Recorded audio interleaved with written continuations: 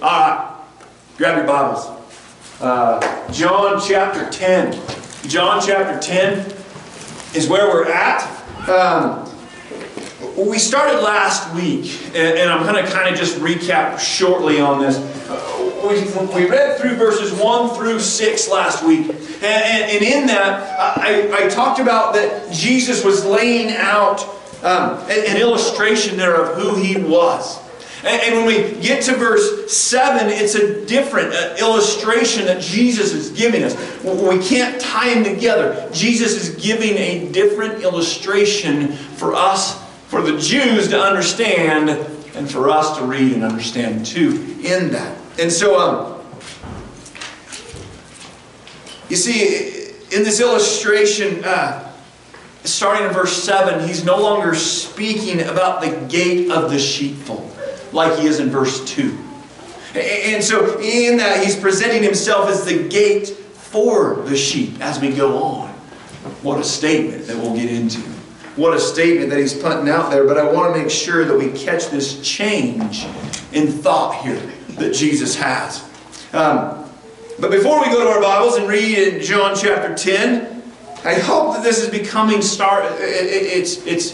is either becoming or has become a memory verse for you. Because John gives us great detail as to why he wrote this. Why he wrote this gospel. It's in John chapter 20 verse 31. It says, "But these things are written so that you may believe that Jesus is the Christ, the Son of God. And that believing you'll have life in His name." I love that verse. I don't get tired of saying it, and I hope that you don't get tired of hearing it, but that's why John wrote this gospel. And that verse should be highlighted in your Bible. It should be a memory verse for you as to know that Jesus is the Christ. And that's why He wrote this. So we're going to dive in today into John chapter 10, starting in verse 7. Well, let's go to Him in prayer first. Father God, I thank You for today. I thank You for this beautiful day that You've given us to gather in Your name and to come and praise and worship You. And God, I just pray that we do that, not make it about us. Lord, I pray that we never make the day that we gather, the day that we come together like today, ever about us, but it's about You. About coming together for You and to worship You and praise You and lift You on high. And Lord, I pray that today, though, that we gain, that we grow in our relationship with You. That we see who You are and we even more, and we seek You even more. We know that You are right here with us. Always, always with us. I pray that our eyes, though, are open to see You. Pray that our hearts are open to see You. Lord, I thank You that You are always with us. And I pray today that I speak Your truth, and that if it's not of You, that it falls to the ground and nobody takes it out of here. And I pray we hear Your word. In Jesus' name I pray. Amen. All right. John chapter 10, starting verse 7. "Therefore Jesus said again, I tell you the truth, I am the gate for the sheep. All who have ever come before Me were thieves and robbers, but the sheep did not listen to them. I am the gate. Whoever enters through Me will be saved. He will come in and go out and find pasture. The thief comes only to steal and kill and destroy. I have come that they may have life and have it to the full, or abundantly. I am the good shepherd. The good shepherd lays down his life for the sheep. The hired hand is not the shepherd who owns the sheep. So when he sees the wolf coming, he abandons the sheep and runs away. Then the wolf attacks the flock and scatters it. The man runs away because he is a hired hand and cares nothing for the sheep. I am the good shepherd. I know my sheep, and my sheep know Me, just as the Father knows Me, and I know the Father, and I lay down my life for the sheep. I have other sheep that are not of this sheep pen. I must bring them also. They too will listen to My voice, and there shall be one flock and one shepherd. The reason My Father loves Me is that I lay down My life only to take it up again. No one takes it from me, but I lay it down of my own accord. I have authority to lay it down and authority to take it up again. This command I received from my Father." At these words, the Jews were again divided. Many of them said, "He is demon-possessed and raving mad. Why listen to him?" But others said, "These are not the sayings of a man possessed by a demon. Can a demon open the eyes of the blind?" Amen, amen. A good word. A good word. You see, Jesus starts teaching right off the bat. Again, verse 1, King James Version. Yes, I'm going to use it, Nathan. King James Version says, "Verily, verily, I say unto thee." When we look at that breakdown, when we look at the Greek word, it says, "Amen, amen." We've talked about this. But I want us to get it again. He says, "Amen, amen." He's saying, I'm saying a trustworthy statement, and I need you to hear it. I need you to get it. I need you to comprehend what I'm about to say because it's important. That's what he's telling the Jews. And we can take it to heart too. Focus, focus, right? Right here. Focus. See, and then he gives a pretty amazing statement right after that. Right after that, a huge statement. "I am the gate. I am the gate of the sheep." Some versions say door. We can go along with that. I am the gate. I am the gate of the sheep. But he goes on. He says, "All who come before me claiming to be God are nothing, are thieves and robbers." That's what he's saying. We talked a lot about that last week. But the sheep did not hear them. You see, the Jews did not hear them because they knew that what these robbers were claiming was not true. So they didn't listen to them. I picture when somebody loses something and maybe you find it. And you're trying to find the rightful owner of what you found. And if people come up to you claiming that it's theirs, right off the bat, you usually know if it's really theirs or not. Just by their body language, by the way they talk, by the description of what they give, right? You know right away whether it's theirs or not. It's the same with this. And now Jesus repeats himself, but even adds more to it. Verse 9. In verse 9, though, what an amazing verse. You see, because verse 9 can be taught in the Sunday school class for kids. But it's also a verse that will never be exhausted. Never be exhausted by theologians, by Bible scholars, digging into this verse. This verse is an awesome verse that Jesus lays out. I am the gate. I am the gate. Whoever enters through me will be saved.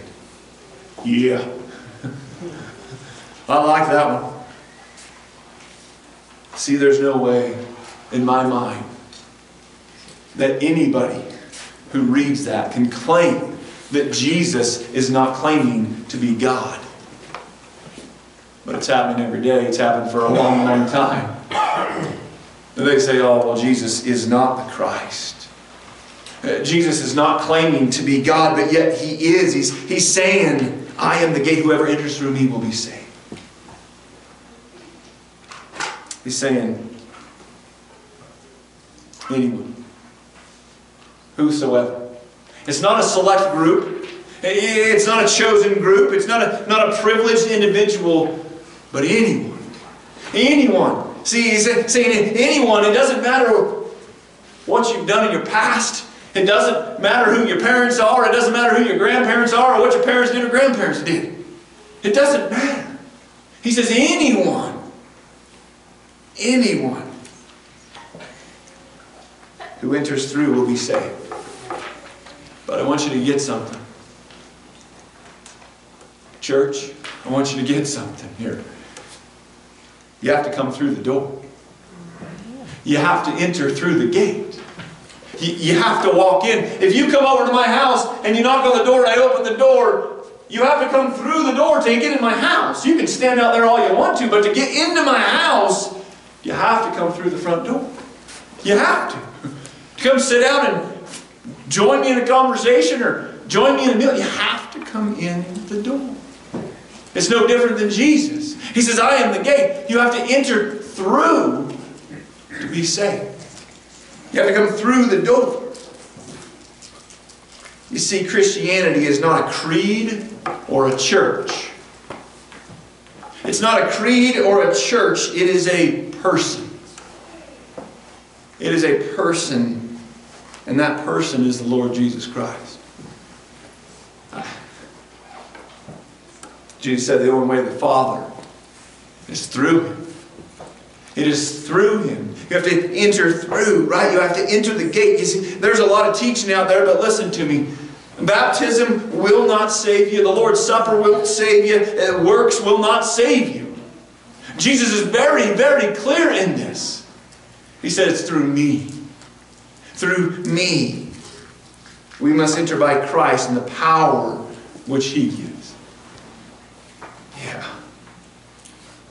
But again, the invitation is for anyone. Anyone. You see, Christ is the Savior of the Jews and the Gentiles alike. Again, anyone. Anyone. But to be saved, a person must enter. It's a choice. It's you make.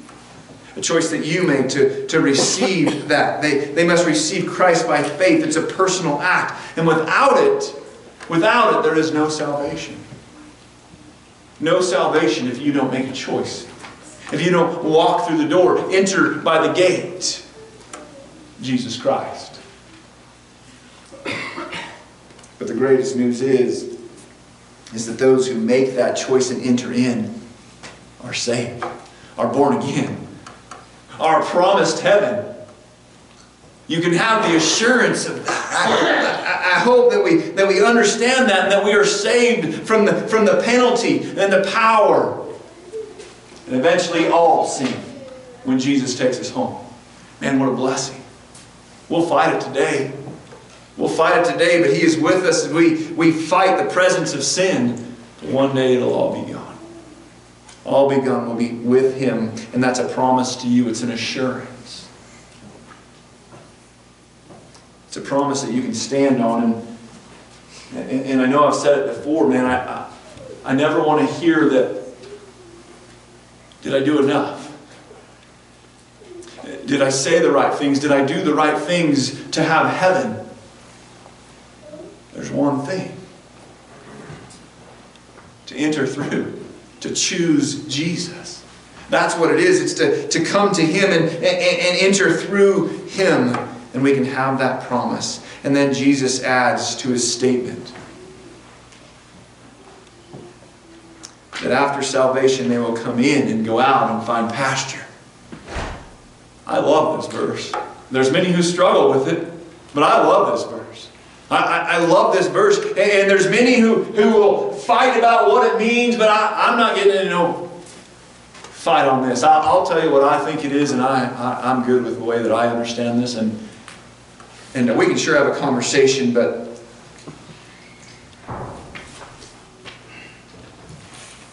Jesus is saying that after salvation, you can go in and out. And I'll tell you, I see that as that when we come into the presence of God. And we be filled with God. And everything that encompasses. And I can put words to it, but I'll fall short of putting words to what that means. When we come into the presence of God and be filled. And the Holy Spirit is overflowing through us. And then we can go out into this world and we can preach Jesus. We can tell people about my Jesus, as the new song says, right? Tell people about my Jesus. And then when your tank starts running empty, you can go back into the presence of God and be filled up again, just as Jesus did on the mountain. Even Jesus would go back to the mountain and just pray. And just focus on His relationship with the Father, and He would be recharged and He would go about it again. We got to do the same. And that's what this is saying. You can come in and go out and find pasture.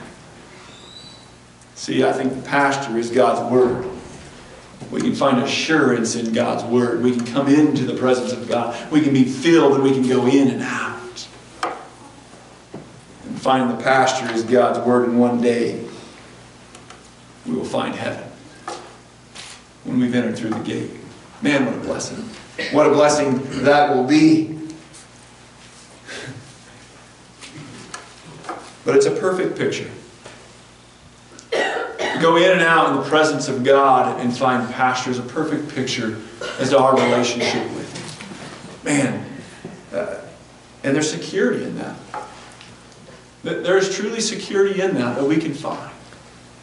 To know that He is with us in the battle of this world. Because it is a battle. It is tough. There are things we will face every day that are tough. But He's with us. And when we enter into Him, we can know that we are saved and not have to tremble in fear whether we are saved or not as we walk this earth and battle our battles with Him.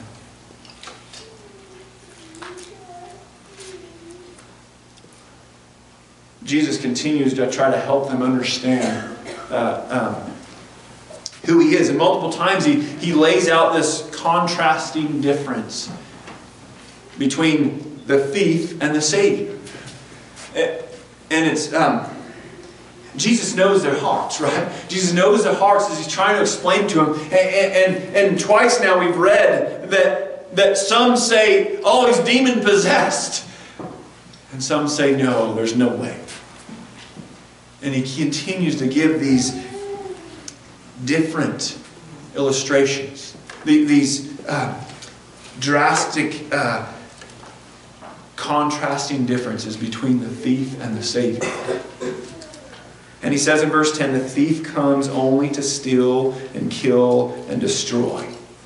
The thief comes for only selfish ambitions, right? Selfish motives in order to gain his own desires.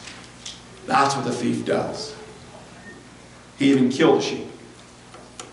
The thief would even kill the sheep to gain his own desires.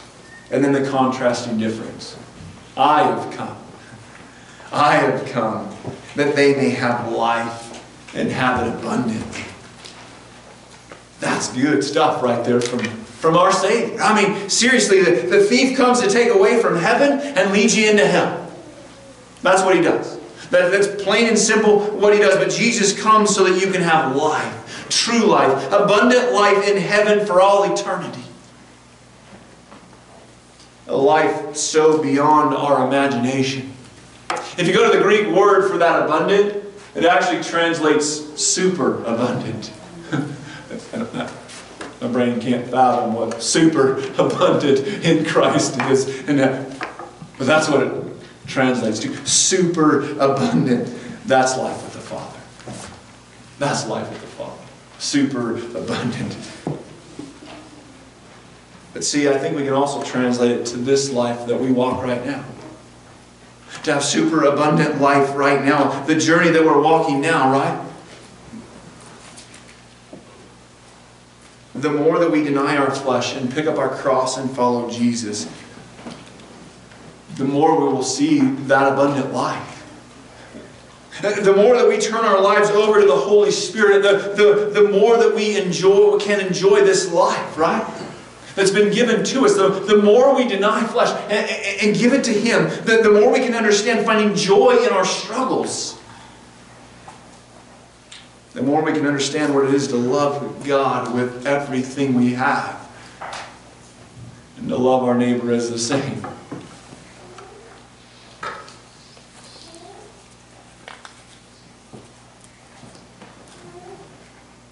Because you see, in all honesty, our flesh wants to be the thief. Our flesh wants to deceive. Our flesh wants to win and sin. The fun things, right? But that's not joy. That's not life abundantly. He says, I am the good shepherd. The good shepherd lays down his life for the sheep.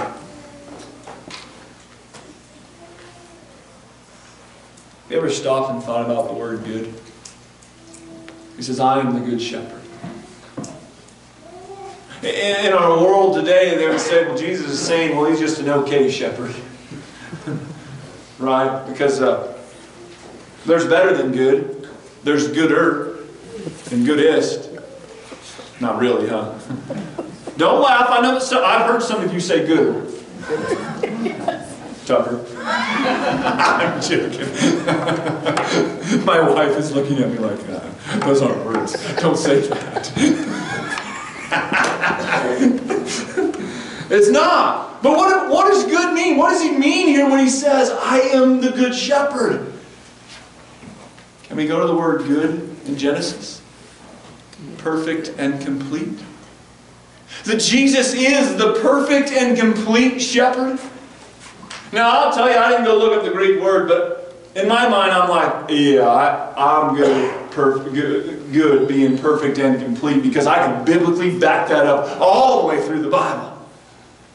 That Jesus is saying, I am the perfect and complete shepherd. Amen, amen, huh? Perfect and complete shepherd. Because Jesus says, the good shepherd, we can look at it like that. Man, that should fill us with joy when we think about Jesus being the good shepherd. Because that's what he is. And he says, the good shepherd lays down his life for the sheep. That's perfect and complete. He lays his life down, and that's what he's telling him. And I want you to get this, because typically a sheep will lay down his life for the shepherd. Right? Isn't that the way it's supposed to work? The sheep die for the shepherd. We don't butcher the shepherds. We butcher the sheep. They lay their life down for the shepherd. That's not what Jesus did. He laid his life down for the sheep. He laid his life down for the sheep. And he goes on to explain it even more in verse 12. He says, the hired hand is not the shepherd. The hired hand is not the shepherd and does not own the sheep. So when he sees the wolf coming, he abandons the sheep and runs away. Then the wolf attacks the flock and scatters it. The man runs away because he is a hired hand and cares nothing for the sheep. And then listen, Jesus speaks of himself again. I am the good shepherd. I am the good shepherd. And then Jesus lays out this very intimate relationship that exists between himself and his sheep. This intimate relationship that is all in one sentence. And if your Bible has a period between 14 and 15, cross it out, okay? And it's not supposed to be there. It's one sentence. He's laying out this intimate relationship, and I want you to hear it. He says, I am the good shepherd, and I know my sheep, and my sheep know me. Even as the Father knows me, and I know the Father, and I lay down my life for the sheep. One sentence. One sentence. What an awesome statement. The Lord compares his relationship with the sheep with the relationship that exists between himself and the Father. You ever read it that way? I'm going to be honest with you, I haven't. I missed it. But he's laying out this incredible relationship. The same union and communion and intimacy and knowledge that there is between the Father and Son also exists between the shepherd and his sheep. That's awesome. The same relationship. But let me ask you, are you grabbing a hold of it? Are you grabbing a hold of that relationship that he just laid out? Is that the relationship that you're living with the shepherd?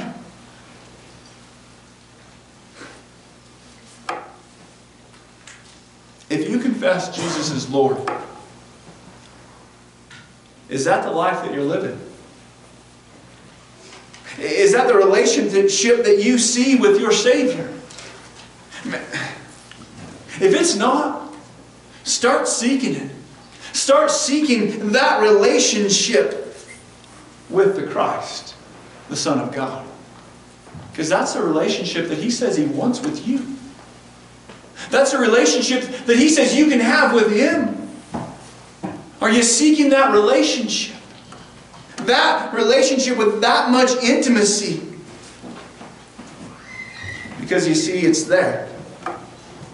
That relationship is there right in front of you. Right in front of you to have. But it's your choice. It's your choice to have that relationship with Him or not. But you can have it in abundance if you want it. Let's say super abundance if you want it. It's there. See, Jesus said that He laid down His life for you. He laid down His life so that you can have life with Him. And He wants the intimacy of that relationship with you. The same that He had with the Father. How awesome. How awesome is that? He laid down His life so that you can have life now with Him and forever with Him.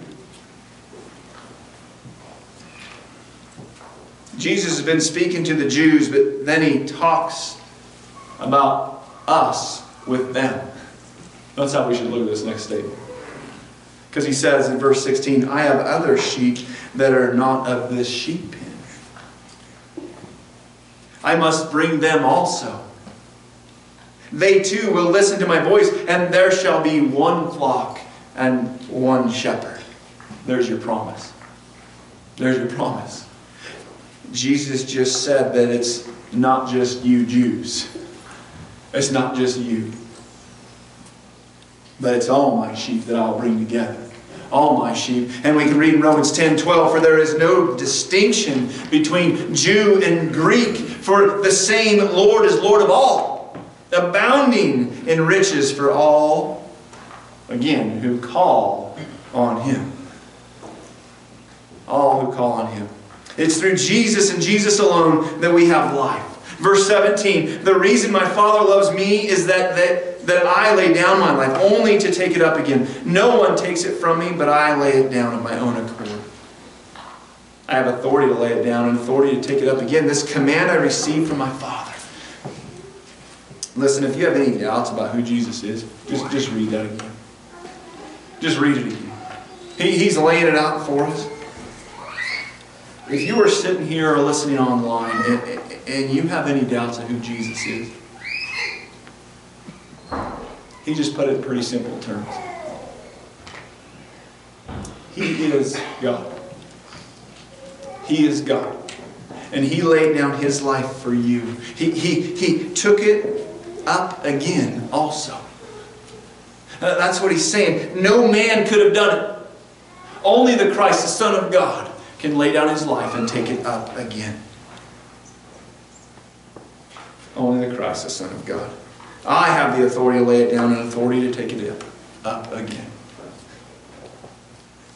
Jesus laid down His life for you. For you. Make it personal. Because it is personal. He laid down His life for you. And when He laid down His life for you, He took all sin with Him. And when He died on the cross, all of your sin died there too. I want you to hear this. Because our minds and our hearts want to hang on to things that we've done in our life, right? The old flesh and the thief tells us we're not good enough. You remember what you did? But when Jesus laid down His life, He took it all. He took it all. And then when he rose, when He had the authority to take it up again, when He rose from the grave, He proved that He is the Christ, the Son of God.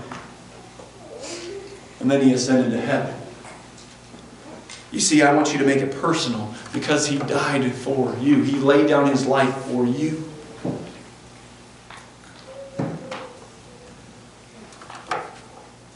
And He did it so that you could have super abundant life. Is that the life you're living? Would you describe your life as super abundant in Him? Man.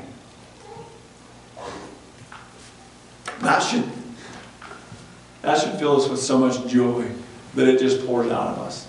That we can know that the relationship that our Savior seeks with us is the same relationship as He has with the Father. And it can make our life super abundant in Him. Super abundant in Him. And then, when we truly have life, we'll know what super abundant in heaven means. And it will be an awesome day. An awesome day. I'm going to invite the music team to come on up. We fall short often of shining God's light. Well, I'll say it a little different. I fall short of shining God's light every day. And a lot of times, most of the days, I fall short many times of shining God's light. And I mess up. I say the wrong thing. I do the wrong thing. But it doesn't affect my relationship with Christ. Because He forgives me. And I want you to know that this morning. That He seeks that relationship with you. That He says, you know what? I know you're going to mess up. But it's okay. Because I forgive you. And I want you to keep seeking that intimacy of relationship and communion with me. And that's what I want to encourage you to do today. That just seek that relationship with Him. And not worry about what sins happened yesterday or the day before or the day before that. Because He forgives you. Because He laid down His life for you. He's the one and only Savior. There's no other. It is in Christ and Christ alone that we have life. Grab a hold of it. Live that life today. And know that one day we will know what superabundant is. And it'll be awesome. It'll be awesome. Today, if you're struggling in your walk, if you're struggling in the journey of this world, the battle, or the elders want to pray with you. I'll be up here. There'll be some elders in the back. If you need prayer, man, come and seek it. We're here together to lift each other up. I said at the beginning that Beach Island's a little different. We do like to talk. Let's not be afraid to also pray for one another. Gather around one another. Lift each other up when we're struggling. That's part of this intimacy of relationship that we can see right here as we journey. Other believers lifting each other up. What a blessing. And if you need those prayers today, please come seek those out. Father God, I thank you for today. I thank you that we can mess up. We can fall short. And you call it grace. I thank you that grace, your grace, is poured out on us. So that we can be forgiven. Your forgiveness, so we can walk this earth knowing that we are citizens of heaven when we enter through, when we come to you and enter through, when we accept you as Lord. When we confess that you are the Christ and believe in our hearts that you rose, we can be saved. And we don't have to wonder, we don't have to question, we can just stand in that and know that you seek the most intimate of relationships that we can even fathom. You seek that with us. I thank you for that. Lord, I pray today that we start grabbing hold of that superabundant life. A Spirit-filled life. The walking with you every minute of every day, every moment. And that's good. Thank you for that. And Lord, I pray if there's anybody struggling this morning, Lord, that they just reach out. They just reach out to you. Reach out to other brothers and sisters of this flock to be lifted up. Lord, I thank you that we get to do that. In Jesus' name I pray. Amen. Stand and sing with us if you would.